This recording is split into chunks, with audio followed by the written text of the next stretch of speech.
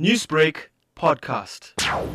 There's still a chance of severe storms expected. The chances of rain, we are at 80% of showers and thunder showers, mainly in the afternoon. And no showers and thunder showers, there is a chance it might be severe. So South African Weather Service has issued out a watch for severe storms that will be accompanied by heavy falls leading to flooding. So most of the impacts of that event will be mainly due to flooding, because already in KZN our soil is very moist because of the rain that is experienced this week. Going on into Friday morning, the rain will still be continuing from the Thursday evening, with showers and thunder showers also expected Friday afternoon. So we have still 80 to 60% of chances of rain on Friday.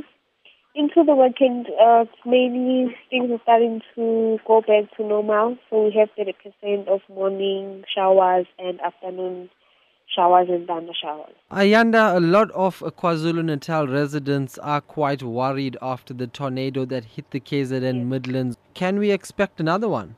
With a tornado, it's not something that you can forecast in advance.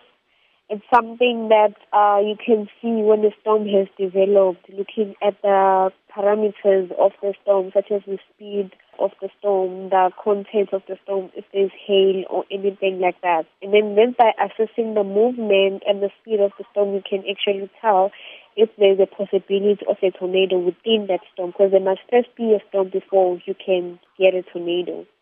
Ayanda, what sort of tips can you give people to adhere to during these kind of weather conditions? Just to say that the residents must actually be on the lookout, be it social media, TV or radio, listen for alerts and contact the local disaster management personnel if they are experiencing impacts of the weather, if there's any damages or injuries. Newsbreak, Lotus FM, powered by SABC News.